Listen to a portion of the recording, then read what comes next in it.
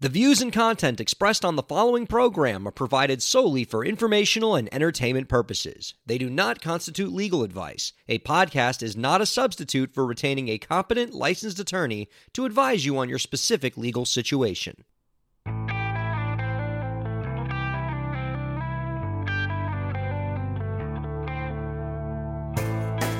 How's it going, everybody? Welcome to the show. You are listening to the Break the Business podcast. I'm Ryan Corella, and it is a pleasure to have you here this week for episode 146. So good to be hearing from all you, and so excited that football is almost back. Oh my God, I have just been crawling through the sports desert, waiting for that drink of pigskin-flavored water. I know my metaphors got a little sloppy there, but I'm just so excited that football's back.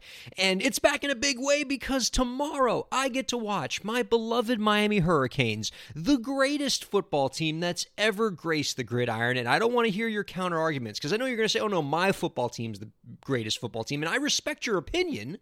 It's just wrong because the Canes are clearly superior. They are the finest football franchise attending at the finest higher education institution that the world has ever known, and they're going to be playing LSU tomorrow, and it's so nice to have football back. That's going to be a big game. Two top 25 teams playing at AT&T Stadium where the Dallas Cowboys play. Oh, I'm so excited. Ooh, football's here. I'm excited for that. I know that has nothing to do with music, but you know how I get during football season, listeners. You know that when football season starts, I talk about it every week. I talk about my beloved Hurricanes as a grad of the University of Miami. Go Canes, whoop whoop. And I'm excited for all that. But that does not in any way temper my excitement for something I'm perhaps even more excited about, which is our guest this week. Gabe Kubanda is going to be joining us. He is a cool dude, man. A cool musician, cool businessman. You're going to learn a lot from this guy. He is the founder of the Epic Proportions Tour. This is a music touring company that, get this, they travel to high schools around the country, and they do performances, and they give hands-on lessons to the music students there. So they're rocking high schools, and they're giving back to the next generation of musicians, helping them move their careers forward. I love everything about this, both as a music person that I am, but also if you know anything about me, you know that I'm a huge education advocate. I represent a lot of education clients in my legal practice. I'm very passionate about education. So when I see a musician out there who is not only combining my two worlds together, the music world and the education world, but is also devoted to giving back to that next generation of kids. Ooh, kudos to that guy. Love me some Gabe Kubanda. Excited to have him on in the next segment to talk about the Epic Proportions Tour and the work he's doing with high school kids. And I just kind of want to talk to him about the fact that he seems to have a cool niche here. You know, he's really carved out a nice little area for himself as a musician where he's making bank, he's doing some great things. He's awesome. And I kind of want to talk to him about how other artists can get into this world. Because I'm always looking for new opportunities for you as artists, new revenue streams, new places where you can take your art. And when I see what Gabe Kubanda's doing, I think to myself, man, other artists should be doing this. Why aren't artists touring high schools? Why aren't they going around the country playing for high schools and playing for colleges, playing for kids? Like, that's got to be cool. Kids love rock and roll too, man. So I want to talk to them about how others can get in on those opportunities as well, because that just seems like a cool thing for artists like you to do. So that's all coming up in the next segment. So excited to talk to Gabe Kubanda about that. But first, let's talk about Taylor Swift. Let's talk about my girl, Tay-Tay. I love me some Taylor Swift. She's so freaking talented, man. She is just, oh God, just everything about her. I mean, I love her entrepreneurial spirit. I love her gumption. I love how she has has kept her career going for as long as it has. How she successfully navigated going from country music to pop music. And by the way, like, there is a graveyard of artists who have tried to do that and have failed miserably. And the list of artists who've done it successfully is very, very small. It's like Taylor Swift and maybe Shania Twain, and that's it. Because it's really hard to transition from country to pop. And Taylor Swift did it expertly. So cool. And she's just amazing in so many ways. And not enough credit is given to her as a songwriter. Man, can this girl write. And just just really catchy pop songs that get stuck in your head, just like the earwormiest of earworms. So, so good. I think she got her first songwriting deal when she was like 13 or something. I mean, that's nuts. Like when I was 13, I couldn't do anything, man. Like, I mean, I couldn't, I was useless at 13. And at 13, she was writing songs that made the whole world sing. So I'm a huge fan of Taylor Swift. Let that be said. Just love her. And so whenever there's an article that's coming out about Taylor Swift, I want to talk about it, especially an article that really implicates what we talk about on this podcast, which is indie music and keeping your independence in your career, staying away from record labels, and just achieving success on your own terms and being at the top of that pyramid, man. And that's what this Taylor Swift story is about. On August 27th, not too long ago, Variety reported that Taylor Swift's current deal with her record label Big Machine is going to expire in November, and it will be the first time since she was 15 years old that she will now have an opportunity to sign a new record deal with potentially a new label. And so the industry is now wondering, what's Taylor's next move going to be? What's she going to do here with this rare opportunity as a free agent that she's never had before in her entire music career?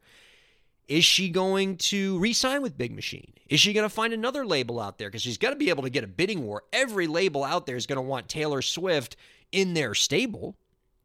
Or is she going to go independent? Is she going to be her own boss? Is she going to be her own label? Is she going to own her own masters? Is she going to be the person who gets paid first? Is she not going to get royalties, but she's going to get the money and then maybe pay somebody else royalties for serving her? Is she going to be the big kahuna? And that's what this is all kind of about right now, because we're all going to find out in November, because that's when this all wraps up, what's going to happen next. And I'm sure she's already entertaining all kinds of offers. And I'm excited to see what's going to happen here in a couple months, because it's going to be game-changing for the industry. And selfishly, of course, you know how this podcast works, and you know what we're about here at this podcast. I'd love to see her go independent. She could certainly do it, and she wouldn't miss a beat. She's got everything she needs to have an amazing career as an independent artist, and so why not go independent? And before we get into that discussion, because that is going to be a fun little discussion for us to have, make no mistake about it, because that's what we're here to talk about on the Break the Business podcast. But before we get into that, there's one thing about the article that I do want to talk about. And I sort of read it real quick, and it popped up, and it made me think. The article says that this is actually Swift's first opportunity to sign with a new label since she first signed with Big Machine, which is the label, at age 15. Holy crap. Wrap your head around what that means. She's 28 now. That means that she's been stuck in this Big Machine record deal for 13 freaking years. I've said this all the time on this podcast, and I'll say it again. Record deals are too damn long, man. I remember a couple years ago, maybe a year or two ago, we were talking on this podcast about Kelly Clarkson and how she had just gotten out of her original deal with American Idol. So, I mean, I don't know, how long ago did she win American Idol? Like 2002, 2003? And then she had gotten her first post-American Idol deal last year or 2 years ago or something like that. So for that whole time, she was stuck in that record deal, and that was Kelly Clarkson.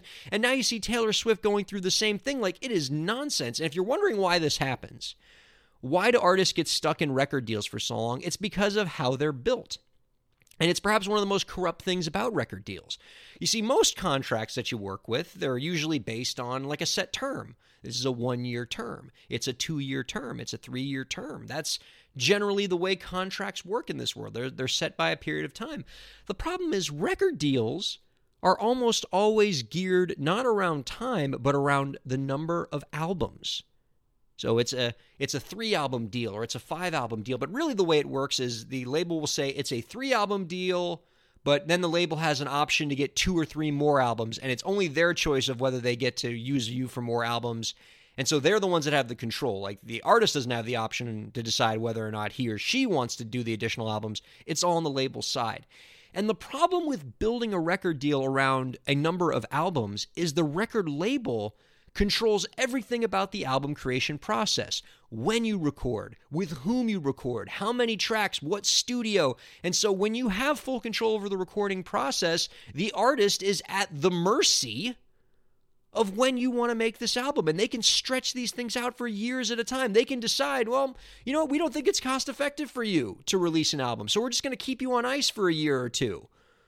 Oh, so I can leave the deal? Oh, no, you can't leave the deal. We just don't want to record with you right now. Oh, can I make an album with somebody else? Oh, no, it's an exclusive deal, so you have to stay with us and you just don't get to do anything. And so these deals can go on for years and years and years. So you have people like Kelly Clarkson and you have people like Taylor Swift that get stuck in these deals for a decade and a half, and it's just wrong, man. It is wrong on so many levels. And what we're seeing here at Taylor Swift having her first opportunity to get a new deal since she was 15 years old is just yet another example of how effed up record deals are, man.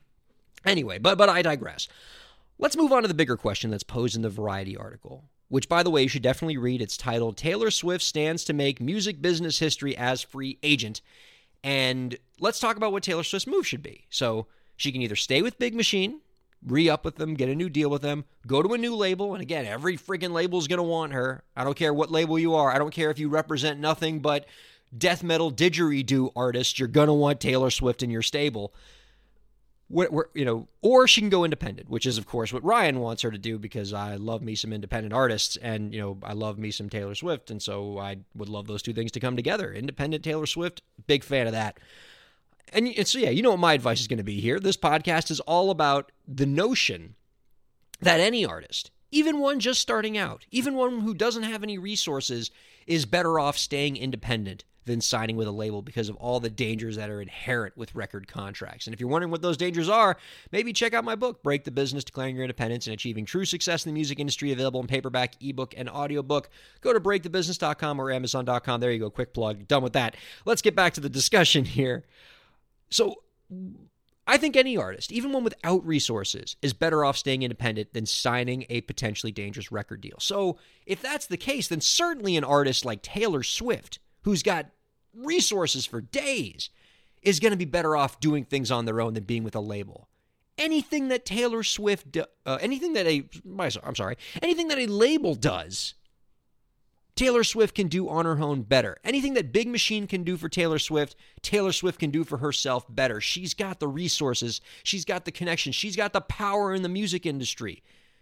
Over $250 million in net worth, Taylor Swift. She's worth over $250 million.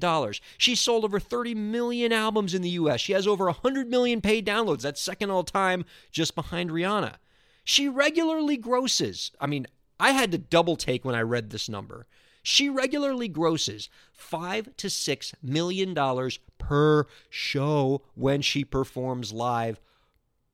Oh my God. Like, that's nuts. So forget Big Machine. She has the power to build her own very big machine. She can do this on her own. I've been thinking about Taylor Swift for a long time about this because, and this is going to be sort of a digression, but a few of you know that one of the legal projects that I work on is I'm one of the legal people for Pitbull's New Year's Revolution. So this is a New Year's Eve show that Pitbull runs. It's been on the Fox network. It's been on Univision. And it's an awesome show. It's sort of like the alternative to Times Square. You can watch the ball drop with Ryan Seacrest, and that's all fine and good. Or you can, watch the Big Orange in Miami. It's 70 degrees outside. There's people dressed up in sexy clothes as opposed to New York City where everybody's freezing to death. And it's a fun show, and it's been such an honor to work on it for all these years. And it's Pitbull's show. Pitbull's the big guy at the top of the pyramid. It's his New Year's Revolution.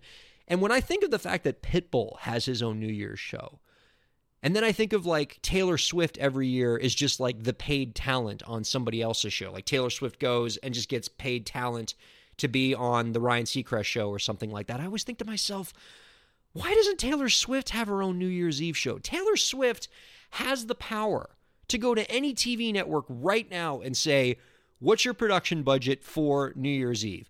Give it to me. I will make your New Year's Eve show. It'll be Taylor Swift's New Year's Eve.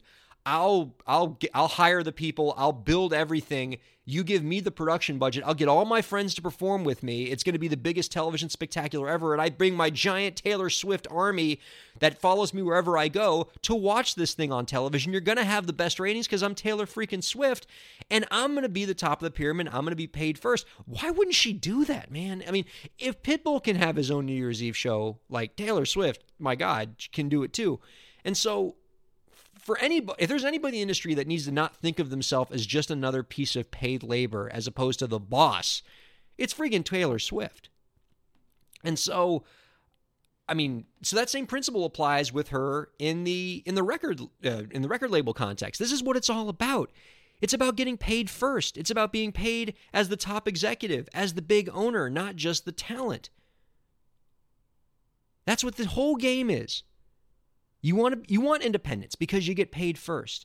And that's the thing you need to keep in mind when you hear people saying that she should re-sign with Big Machine, because those people are out there.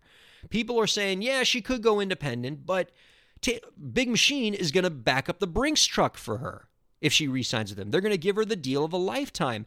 And that's absolutely true. I don't deny that. They damn well better, if they want to have any chance of getting her to re-sign, they are going to need to back up a whole dealership of Brinks trucks if they want to re-sign her, because staying independent would be so lucrative for her.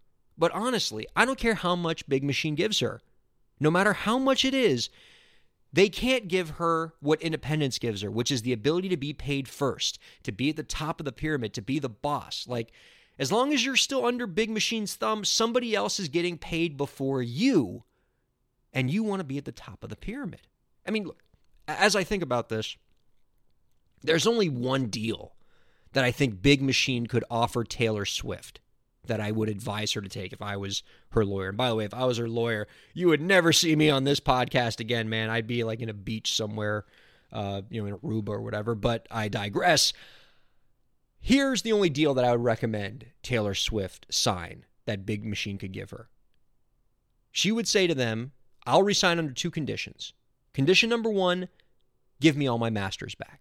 I want them all back. I want the rights to all my masters that you own. Give them all to me. Give me Shake It Off. Give me You Belong With Me. Give me freaking Teardrops on My Guitar. I get them all back. I own them now going forward. That's condition one. And if they're not willing to do that, then anything is a non-starter, because that's the only leverage Big Machine potentially has, is they own these masters. And if they're willing to give them back to her, then maybe we can have a conversation about re-signing. But that's just the first condition. Condition two, Taylor Swift gets majority interest in the label. It's her label now. Because let's be honest, there is no label without her anyway. According to the Variety article, Taylor Swift is bringing in 80% of Big Machine's income. So she is the label. So if she's bringing in 80% of the income, having 51% of the label doesn't seem that outlandish to me. She's already literally bigger than the label. She's worth more than $250 million, and Big Machine's been recently valued, I think, at 180 to 200 billion. So she's the big stack at the table here. She could literally buy and sell Big Machine. And that would be the only way that I'd be willing to re-sign with Big Machine if I were her. I want all the masters back, and I want majority interest in the label. Anything less than that, and honest to God, she's better off being independent. She has the resources to do this on her own. She has the fan base, she has the money, she has the resources, and she's already in control of so many other aspects of her career. Why wouldn't she be the boss of her recording? Why not fully run the show? Gabe Kubanda coming up next. Keep listening to the Break the Business podcast.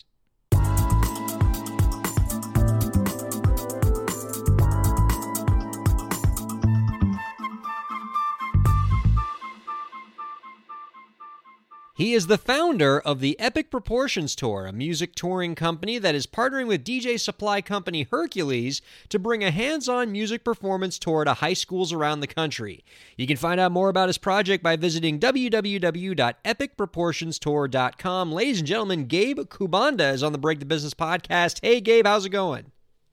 Hey, doing great. How are you? I'm doing fantastic, and I'm doing particularly well because from what you have told me, we got a bit of a group conversation here. You brought some of your best Epic Proportions Tour friends to have this chat. Who else do you have on your end? Yeah, well, we got up in here our tour manager, Leo Simons. We've got James Mills, the lead singer from People Who Could Fly, as well as DJ Tefler. Thrilled to have you guys all here too, and I'm gonna shoot some questions out. If anyone in the group wants to answer them, however you guys want to do it, that works for me. I am so thrilled to have so many fantastic folks from your organization here. But let me start generally, because I know a lot of people are probably curious about what you guys are doing with the high schools and everything. So tell us generally about your project, and what kind of experience are you trying to give for students around the country? So we kind of started this to do a couple things. One was to provide a platform on the ground in front of brand new fans and new audiences for the bands and myself as an artist. And the other thing that we were trying to accomplish as well was to educate the young music students at these high schools and kind of inspire them and let them know how it really is out there in the musical world, and how that they could pursue their dreams as well. Yeah. What's it been like for you guys to sort of play with that age group? It's not normally the typical age group that we would associate as an audience for rock musicians, but I imagine it has to be a rewarding experience to interact with these kids. It's super, super cool, man. The kids are great. We always have a blast. We always rock up to the school, put on a big concert, and then we'll sit down with the music kids and really chat with them about, the life of being a musician and what that entails and how to kind of turn that into a rewarding career and monetize it. And so it's been great. The kids love the music. We have a blast. They're so energetic. We feed off that energy, and the teachers love it as well. We get them involved as well, and it's been a great time. So it's not just a performance element. You guys are really doing some education and outreach too. You're taking these music students aside and trying to impart some valuable lessons to them going forward. That's got to be pretty exciting. Yeah, it's super awesome, and we're loving it. Well, all this really intrigues me, and we've covered a lot of topics on this podcast. We've had hundreds of guests at this point, and it's hard for me to say this, but this is definitely a new area for me. We've never had a guest on that's talked about really making a career out of playing for high schools, playing for young students. And so if I'm an indie artist and I'm looking at what you guys are doing and I'm seeing a potential opportunity here to find a new audience for my work, what should I do if I want to get into this world? If I want to kind of find these opportunities, play for this kind of group, and maybe even tour the country playing for high schools, how does one get their foot in the door here? Well, for us, it's a simple process of submitting. Any band can submit on our website, epicproportionstour.com. There's a link on our bands page where artists and bands that want to tour with us and kind of have this crazy experience with us can submit. And it's as simple as that. We review the music and the videos. We look for clean bands that don't have any cursing or anything negative in it. We look for positive type bands. And if it's a good fit for the tour, for that particular tour, then we'll put them on the road with us. And we also, not only do we do the high schools, but we also play a lot of colleges and military bases and festivals. Just yesterday, over the weekend, we played at a naval base for their surf competition, their annual surf competition. And so we were also providing music for the military too. So it's kind of a really cool way for bands to get a whole encompassing view of the music industry by being on our tour. As if your music career wasn't rewarding enough playing for young high school kids, you got to go and perform for the soldiers too. I know, right? It's truly a blessing. We have a blast. Oh man, that sounds like a lot of fun. I mean, I on this podcast we talk to all kinds of people who make their career in music in so many different ways, but it sounds like you guys have really found a pretty neat niche for yourself. So I want to talk about that experience of playing for the young people. How does the show differ? Because I'm sure you've played for plenty of clubs and grown-ups in more conventional venues. So how does your presentation change when you're catering to this particular audience? For the high schools, we do either large assemblies or we'll do lunchtime shows. It could be either outside in their quad. It could be in the football field on a stage or inside an auditorium. We're really flexible and try to meet the needs of what school we're going to be playing at. And we want to make it as easy and painless for the schools and the administration and the staff as possible. So we bring our full sound system in. We'll set up the show. We'll bring the music kids in. They'll watch us set up. We'll kind of walk them through a typical stage setup for us. Sometimes we'll even bring in the music kids and have them learn a song and sing or play with us on stage. They get a little bit of that extra, stage time and confidence, and that's always really fun. And then we'll sit down. We'll go out to the music kids and hang out with them. And it's always a little bit different. We try to cater it to the class that we're going to be in at that time, whether it's a choir class or a beginning music class or a jazz band class. And it's a really fun time. So when you're working with this kind of population, it's really critical that you're cognizant of your audience, it sounds like. You're not just going to play the same kind of show. You're going to recognize the group that you're working with, really tailor it to them. And that's not just on the music side, but it sounds like it's really on the full educational experience side. You're going to get some kids who are interested in music, who are music students. And so you're going to maybe even make it more participatory, it sounds like, than you would a conventional show. Exactly. I mean, just last week, we were at a high school and we were talking with this beginning music class, and they had all their marimbas out. And we taught them how to play an Ed Sheeran song on the marimbas, I've actually never played a marimba before in my life, but we just kind of plunked it out, and it was really easy and fun. And we got all the kids were playing the different parts on their marimbas, and it was so cool to see them get it and then have fun with it and start jamming on it with us. And then we also would have DJ Tefler in there with his DJ setup provided by Hercules, and showing high school kids how easy it is to just start at the beginning stages of just starting to DJ, and how fun that is to be able to start creating new music from music that's already been created. Oh, for sure. And let's talk about those younger kids here. So we often give advice on this podcast, and I feel like most of our population that we're catering to on this show is going to be somewhere in the young adult kind of phase, 20s, 30s. But I do know we have some listeners who are in that teenage range, that 12 to 13 range, the same kind of kids that you're working with at the Epic Proportions Tour. And so I want to give you an opportunity to speak to those kids and lay down some good, solid mentorship here. For the 12 and 13-year-olds out there who want to do music for a living, who want to do the kind of stuff that you're doing and that DJ Tefler's doing, what is some advice that you would give them that they should be doing now to kind of prepare themselves for that kind of career? What are some things that when you were 12 or 13 you wish you could do if you could go back to have a career in music that you'd really enjoy? Yeah, I think you nailed it on the head when you said, start early.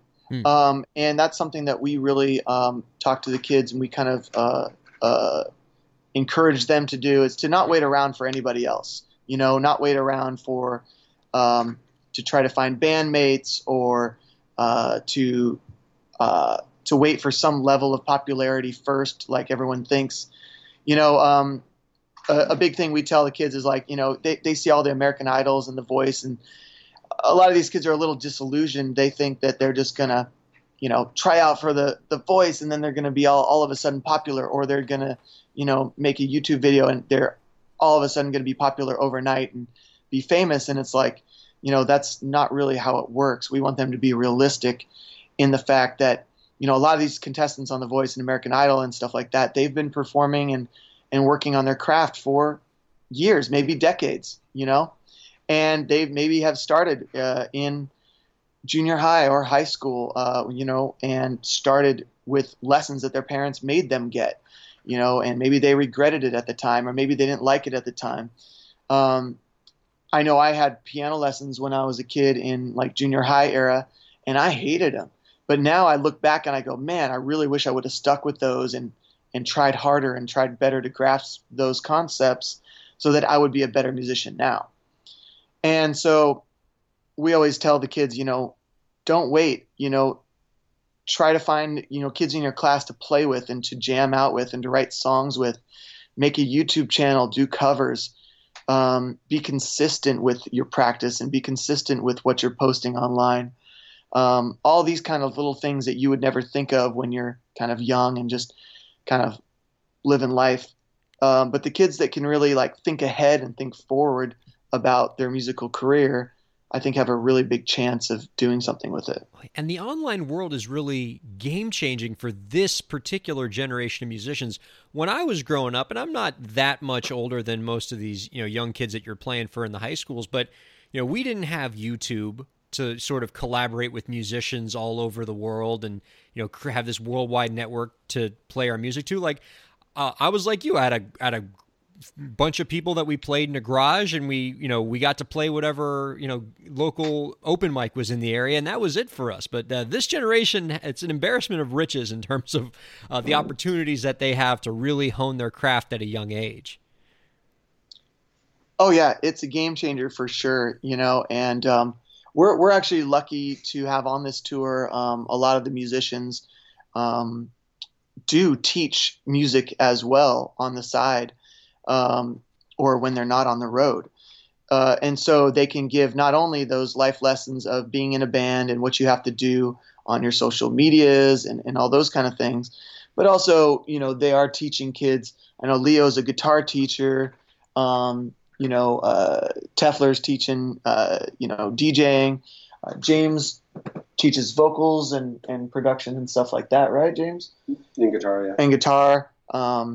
I'll teach some vocal lessons every once in a while off tour as well. And so, we're all kind of in that mindset of like imparting some wisdom, to people. Yeah. My favorite kind of musicians, the ones that are truly teachers at heart and want to impart wisdom to the next generation. I love this. And, it sounds like to really succeed at what you guys are trying to do, you have to have that mindset. It's not just about being musicians. You really have to have that mentoring spirit to cater to this group, and that's great advice to share with my listeners if they're interested in this line of work, so I very much appreciate that. You can find out more about what these folks do by visiting www.epicproportionstour.com, and I'm guessing if you got a high school in the area and you're looking for a nice band to play there, you could certainly benefit a lot by checking these guys out.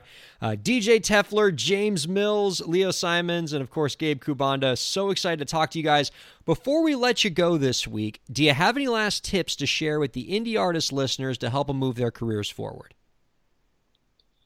Oh yeah, we got tons. What do you guys want to say? Yeah, how about that? Yeah, let me get a tip from everybody. Let's go around the room here. Jump in. I would say a big one is to go ahead and start meeting as many people as you possibly can in the industry, or find some friends that play music too, and branch out and start helping each other out, being a big community of music that will get them very far.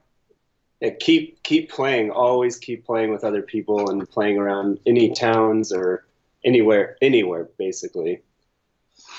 I was going to say the same thing about networking. This is DJ Tefler, but most importantly, never burn bridges. You should never burn bridges in the industry because you never know who that person will be in the next 5 years, and that might be the person who would help you to move to the next step of your career. So, yeah. Really fantastic insight from all you guys. Such a big fan of what you're doing. I don't know if you guys know this about me, but in addition to being an entertainment lawyer, I'm also an education lawyer. I work with a lot of school nonprofits around the country, and so the educator in me is just so happy with what you guys are doing and really appreciate you giving back to the next generation. You can check them out at www.epicproportionstour.com. Gabe Kubanda and the gang. Please don't be a stranger. We'd love to have you on again real soon to see how the tour is going. Oh, thanks so much, man. And, we have a bunch of us are coming out with some new music soon as well. So, we'll be having some new songs up on Spotify and iTunes and YouTube, our music videos. Myself is GabeKubanda.com or EpicProportionsTour.com. People Who Could Fly's website is peoplewhocouldfly.com. Nice. And Teffler's is DJTeffler.com. That's TEFFLER.com.